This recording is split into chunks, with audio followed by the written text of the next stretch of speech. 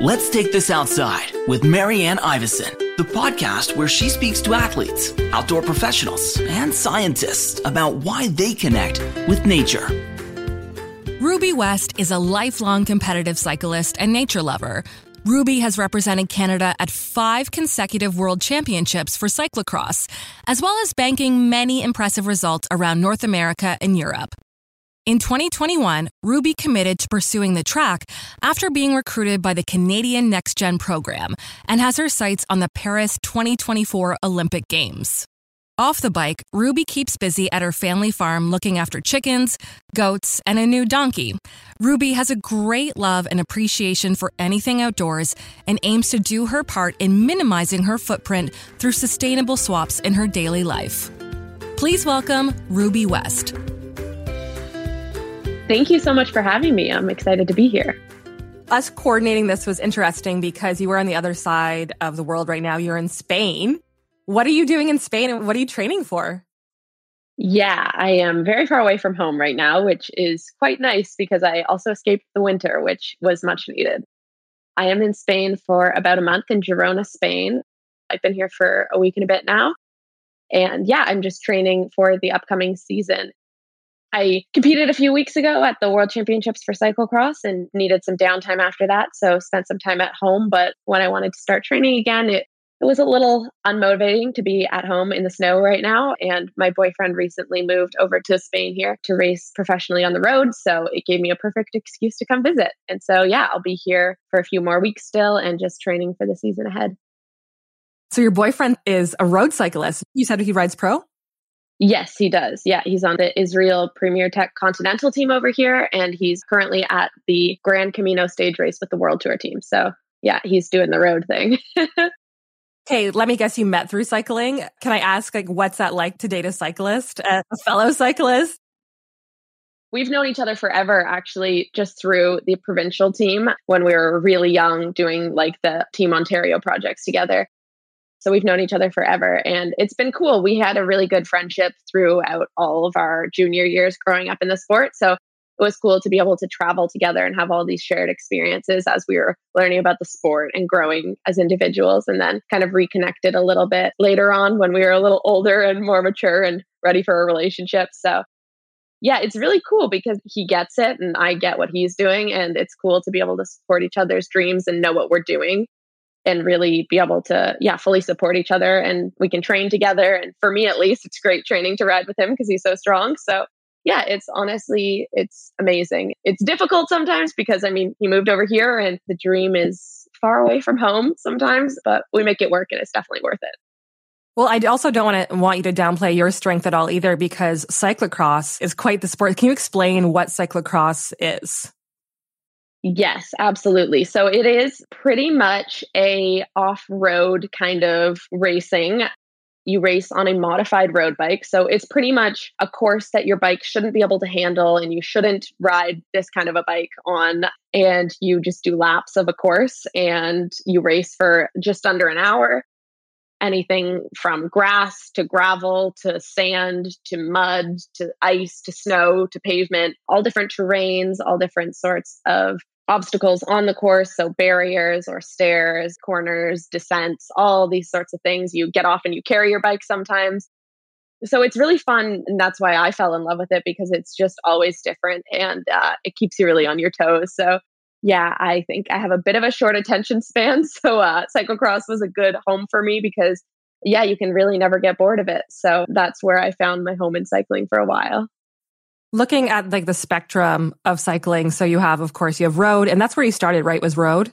Yeah, correct. I did. When it comes to cyclocross, there's a spectrum of cycling. So there's, of course, road cycling, which you started out with, gravel, cyclocross, mountain biking, fat biking. Do you have a love for each individually? Absolutely. Yeah. I did start with road, and then I've pretty much done every discipline under the sun other than BMX right now. That's the only thing in downhill that I haven't raced. I've done a little downhill, but we won't go there. So I would say I have a big love for all of the cycling disciplines. And I think as someone who just loves variety and challenging myself in different ways and seeing different parts of the world or the country or the area I live in, cycling in different disciplines has really given me an outlet to explore that. You're right. Like there's no other discipline, I don't think, that you can go for 5 hours and cover so much distance and see so many different varying terrains, different ecosystems almost you can cover in that long. The other day here, I did a ride with my friend and we went to the Costa Brava. And it's just like one of those breathtaking things that makes you feel almost insignificant because you're surrounded by these huge mountains and the ocean. And it's just like such a magical feeling. And so I love that from the road. I love the trails of mountain biking and cyclocross and fat biking in the winter. I used to do a lot of when I was at school in Quebec. So yeah, I think every different discipline of cycling brings a different aspect that I love and different values based on what I need at that time. So I am lucky that I'm able to vary my training in a way that I can incorporate all those different disciplines. And if I'm in a bit of a rut with intervals or whatever it is, I can hop on my mountain bike and just get some fresh air and kind of rejuvenate that love for the sport because it can be monotonous. And especially now that I'm doing more track, I think it's going to be important for myself to have that variety to keep my head sane, I think. And it's a nice outlet to just like go out the door into the trails and like forget about everything else. So yeah, I'm really lucky that I have the access to be able to do all the different disciplines and yeah, to get different things from each one. Unfortunately, cyclocross is not an Olympic sport yet, but track cycling is, and you're gunning for the Olympics, right, in 2024? Yeah, that's correct. Sadly, cyclocross isn't. It falls in this awkward in between of it's participated in during the winter, but it's not a sport that is performed on snow or ice. So it doesn't really fit into either the summer or the winter Olympics. And so there's challenges with getting it into the games that's a whole other story. But unfortunately for now, it is not in the Olympics. Maybe someday. There's always conversations going on and speculation about that. But for now, I mean, I've grown up my whole life idolizing the Olympics. My dad is actually an Olympian. And so I grew up seeing how cool that was and living the reality that it's possible to go there and to compete at that level. So I've always had that in the back of my head. And when cyclocross kind of was my main focus for a few years, it was still kind of an itch, I would say, in the back of my brain that I hadn't quite given up on that Olympic dream. I just hadn't quite figured out how I was going to get there. And I think that's also kind of one of the reasons I've tried all the different disciplines to figure out what my best avenue would be or what I could be most successful at. And so, yeah, the track made the most sense for me. And yeah, that's the goal, is Paris 2024, which is surprisingly and scarily coming up very quickly now. Well, just because the Olympics have been so screwed up the last couple of years, right? So you're like, oh, I guess we're almost there already. Yeah, it's crazy. We're already like talking about qualifying this year, like Olympic qualifying, the points. It's a whole convoluted system, but yeah, it's already, you've hardly switched off from the last one and you already have to plan for the next one. So yeah, it's crazy what just 1 year or two can do. Definitely no time to waste. So I am full speed ahead for that. No pun intended, because track cycling is just when it's like in the dome, right? When you go in a circle. Yeah, the velodrome. It is like a toilet bowl almost that someone had the bright idea to put bikes with no brakes and no gears all on there at one time on banks that are too steep to stand on. Like, it's crazy concept, and whoever created it should probably be checked in somewhere, but it's fun, I guess. It's crazy. It keeps me busy. So yeah, it's a different kind of enjoyment than the other disciplines, but I still enjoy it nonetheless. It must be an adrenaline rush, because how fast can you go on track cycling? How fast are you going? It's crazy. I actually don't know specifics. I know that probably 50 to 60 kilometers an hour throughout a race. And then the max speeds that like some of the sprinters are hitting are probably closer to 75, maybe even faster. I'm not actually sure. But yeah, it's kind of crazy when you think about that and the fact that the bikes don't have brakes. So yeah, if something goes wrong and you're going that fast, you just crash. And that's terrifying. So yeah, I try and not think about that a lot. But yeah, it's an adrenaline rush. That's a good way to put it. Terrifying is another good way to put it. But it's a whole wide range of different things. Going to more things that are more calming for the nervous system. And one of my favorite parts of your bio and learning more about you and following you on Instagram is that your family has a farm, and I can totally relate. I didn't grow up with there weren't chickens on my farm, like my aunt had chickens. So I understand it and that kind of lifestyle. And it really plays into my love of the outdoors as an adult.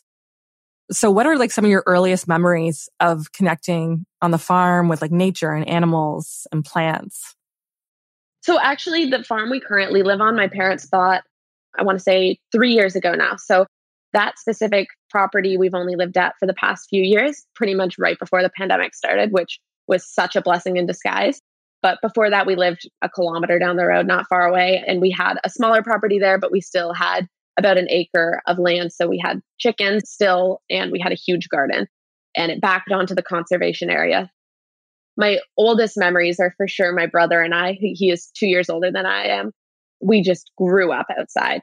Any photos we look back at these days of us as kids, we are covered in mud or dirt, and we have just lived our lives outside. We would never go inside, and where we lived is a little removed from where we went to school. So we didn't have as many friends nearby and a neighborhood of kids to hang out with. So we just spent all of our days out in the backyard, either in the garden, helping my mom. She's a huge gardener, so she taught us a lot from a young age, or chasing our chickens around and just completely being little maniacs. I just have so many memories of living outside, and I don't even know what we were doing all day, but just playing. And yes, since we moved to this new farm, it's more land and more animals, which is something that I absolutely adore and definitely helps me in so many ways. I just connect with the animals so well, and they bring so much peace to my life, and I just love being around them. So it's been a cool evolution of farm life, I guess you could say. It's still a hobby farm. We aren't agriculture or anything on a big scale, but it's a really cool life. And especially during the last few years of the pandemic, it's been just so incredible to have this space and something to preoccupy yourself with that isn't just sitting in a 4-walled small room focusing on how horrible the world is. It's been nice to just kind of drive down the driveway and just forget about the world. So it's heaven on earth. I just love that farm. I would say that you're not forgetting about the world. I would say that you are diving right into your surroundings. I would say it's the total opposite, right? You're really enjoying the world. You're really enjoying nature. And is it safe to say and assume that your correlation of growing up, playing in the dirt and being, like you said, your words, a little maniac, do you think it correlates directly with you slamming through the mud in cyclocross and truly feeling at home? I would definitely have to say so. Yeah. More recently, we'd been looking over some photos when my brother was home at Christmas, and there's just so many photos of us as kids just completely covered in mud for no apparent reason. And as a younger child as well, my older brother, I always wanted to keep up to him. So it was this level of competition that was instilled in me in a young age, matched with the fact that we lived in an area that had rivers and streams, and we were always competing to see who could jump over the stream. And 90% of the time I didn't make it because I was this 4-foot tall child at the time trying to chase my older brother around. So I would definitely say that instilled that in me. And I think also just the level of competition of I need to keep up with this guy that's older than me and bigger than me. And if I don't keep up with him, he's going to leave me behind in the forest. So I've got to do what I've got to do. And it just made me realize that's where I feel at home, and that the dirt is not scary. It's quite fun. And I have so many good memories of that.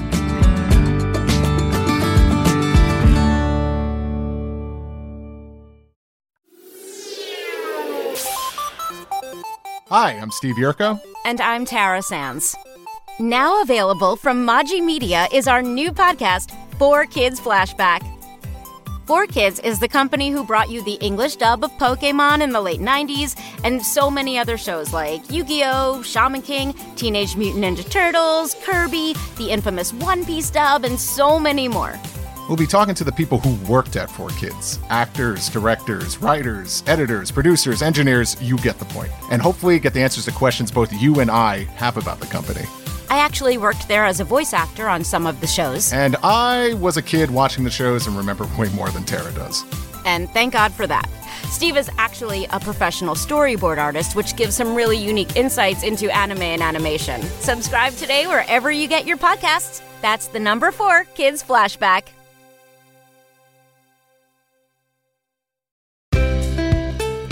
Let's take this outside with Marianne Iveson. Now, as a grown-up, how does nature play a part in your everyday life and affect your training in a positive way? Hugely, I would say. When I'm at home, I live on the farm with my parents. And so every day I wake up and I'm surrounded by this incredible scenery and these animals that are chirping at me or making all sorts of noises. I don't even know what a donkey noise is called, like braying, I guess, making some weird noise like they do. But I would say that it's kind of hard to forget that I'm out in nature when I'm there. And that place is my happy place. Absolutely. Like when I'm away, like I'm loving Spain right now, but I miss the peace that I feel when I'm there.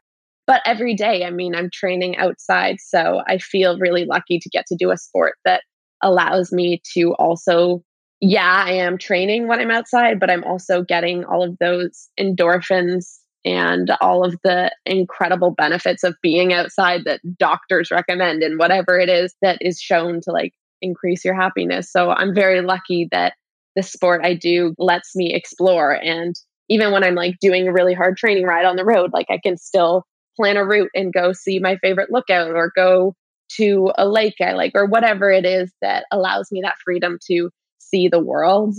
I think really brings me peace and like makes what I'm doing and the suffering a little bit easier. Do you have like a daily routine? You're training, so I guess you're just outside every day, but do you have a daily routine or must-haves when it comes to getting outside? Do you always have to breathe in fresh air every single day? Is that like a must for you? I would say so. Yeah. I think my routine often is dependent on my training. So most days I'm training a few hours a day. And so, obviously I'm getting outside then, but I notice it mostly when I'm not outside. So like, let's say those past few weeks that I had when I was having this off season, because during the season, I have to be outside every day and I have to be exercising. I get really lethargic and lazy when I don't have to do that. So, but I notice it immediately when I feel like, I'm like, oh, I need to recharge by just being lazy and like not doing all these things that I have to do when I'm training. But then I end up feeling even worse because I don't realize that being outside is what like makes me feel better. So I think that I notice it more, I would say, when I'm not outside. And then I'm like, something is missing here. Something doesn't feel right. So I would say that I do have to get some fresh air every day, but sometimes I forget about it. And that's when I really realize how important it is. I'm probably like a dog. I need to be walked every few hours or every few days. But yeah, I think especially like I'm in school too. So sometimes when that gets overwhelming, just like doing my studying on the porch or just being outside. Like I got a hammock last year and that was really nice. I would like read my textbook or my papers or whatever it was online in my hammock. So I think that like it just makes everything easier and more enjoyable. And I think I notice it in myself that I'm just like a little bit happier and a little bit more grounded and just less frantic in general. What are you studying? I'm studying psychology. I'm in approximately my last year through Queen's Online. Who knows? We'll see when it gets done, but I should be done this year. Fingers crossed. The fact that you have to say, I think I'm going to be, that's just the world that we're living in right now. Yeah, exactly. It said in your bio that a part of your life, which I think is kind of ties into everything else you were saying, is you like to like minimize your footprint through sustainability swaps in your daily life. What do some of those things look like? That's a great question. I think growing up where I did, this was instilled in me at a young age from my parents. Like, I don't want to say they're hippies because they definitely aren't, but I think my mom got that label from her parents because they're a little bit more eco-conscious than their families were. I grew up, my first car was a Prius. So I was like on the forefront of green technology and I loved that car so much. Well, it was my parents' car. That's how I learned to drive on it. And growing so many vegetables in our garden every year. And we were composting like on our farm. So I think I just grew up with all of these little things around me that seemed normal. So I continue those things in my daily life that I think that I almost take for granted that not everyone does. So definitely riding my bike where I can or walking where I can, composting, recycling, just trying to minimize also like my single use plastics, because I think that recycling is great to a certain degree, but a lot of the recycling isn't actually being recycled. So the last year I've been really trying to cut back on like, especially I feel like self-care items like lotions and shower gels and all of these things that like I get so excited when I'm at the drugstore. I'm like, oh, this smells so good. But trying to like use soaps, and I use shampoo bars and conditioner bars and all of those things that like at the end of the day, maybe they're not making that much of a difference, but it feels good to be able to do something. I have a little reusable cutlery bag I bring everywhere with me with the bamboo cutlery and a little straw in there. So yeah, I mean, it's hard because every time I try and do little actions like this, I'm really kind of almost confronted with the fact that like the sport I do and the lifestyle I live is completely the opposite to that. Like, does it matter that I'm using a shampoo bar to cut back on single-use plastic when I'm flying halfway across the world a few times a year to race my bike? Like, it's easy to get lost in like just the grandioseness of the sport and how wasteful it can be. So it sometimes feels like I'm not doing enough, but then it's doing what I can at the same time. So I would say that just trying to control what I can and be conscious of it, I think is really important. And just trying to help others do the same. I think like everyone in cycling kind of takes for granted how wasteful our sport is. So if there's anyone I can say, hey, let's pack our reusable bags this trip or whatever it is, it's just good to be aware of, because as soon as you start paying attention to that stuff, you start making those small changes. And yeah, who knows if they make a difference, but something's better than nothing. You make it so easy to root for you. I'm really excited to see where your career goes. What are some of course, you have Paris track cycling in 2024, which is only a couple of years away. But what are some of your cycling goals, your athletic goals, and what are you looking forward to? Well, first of all, thank you. That's very kind. I would say, I mean, definitely Paris is the goal, the short term, if you can even say that goal. Long term, if I can't qualify for Paris, I would definitely love to try for LA. My dad, actually, the Olympics he went to was LA in '84. So I think that that would be a pretty cool full circle kind of moment if I was able to compete at the same place he did. So if I'm enjoying the sport and still having fun with it and a little bit of enough success to make it viable, I'd love to continue to 2028. But I think beyond that, it's just like continuing to enjoy it. I'll keep trying to race as long as I'm still enjoying it and loving the sport and the lifestyle that it brings. It's cool because in the last few years, I've been able to start my own team last year and do this privateer team and get a collection of sponsors that really support the mission that I'm trying to accomplish of trying to figure out what in the world I want to do with cycling and what discipline that is. And yeah, I want to go to the Olympics, but I don't want to just do that. I also want to ride my mountain bike sometimes and still do some cyclocross races and some gravel. So there is, I guess, no one answer. Like I say, it's the Olympics, and it is for sure on a big scale. But to me, it means way more than that. And just trying to find those ways to stay fulfilled on the bike in those races that I can do, or those group rides that I can do, and just continuing to like meet with the community, because I think that the fulfillment that I get from meeting a little girl at a race that says she like follows me on Instagram or whatever it is, it really makes more of an impact than I think anyone knows. And like when I was traveling home from the World Championships a few weeks ago, this girl was on my flight and we talked for a long time. And she said I'd met her at a race like 4 or 5 years ago. And she remembered that. And that's so cool to me. And like, I'll never take for granted how special that is, because I've been in that place as well. Like I remember how that feels, and I still feel that way when I meet some of my idols. So I think that continuing to just realize how fortunate I am to be able to do this and to hopefully impact some people along the way is just like so crazy to even wrap my head around. So yeah, still trying to figure out what it looks like, but just hoping to continue to enjoy it and yeah, have some fun with it. You make such a good role model, especially for younger women. So where can people follow your journey and follow along? On Instagram, obviously, but is there any other spots? Yeah, I'm primarily on Instagram. I use Twitter as well, but not as frequently. I don't really use Facebook. So Instagram's probably the best one. And I have a website as well, but it's linked on my Instagram. So yeah, that's Ruby2_West on Instagram. Ruby1_West was taken. I don't know how, but yeah, we had to settle for 2. So it's a little tricky, but got to do what you got to do. Ruby2_West. It's been an absolute delight and pleasure to talk to you. And I can't wait to see your journey and your career as it flourishes forward. I have a feeling that it's only going to go up and up from here. Thank you so much. It's been so fun chatting, and I really appreciate you having me. Thanks for listening. For more Let's Take This Outside, go to letstakethisoutside.ca.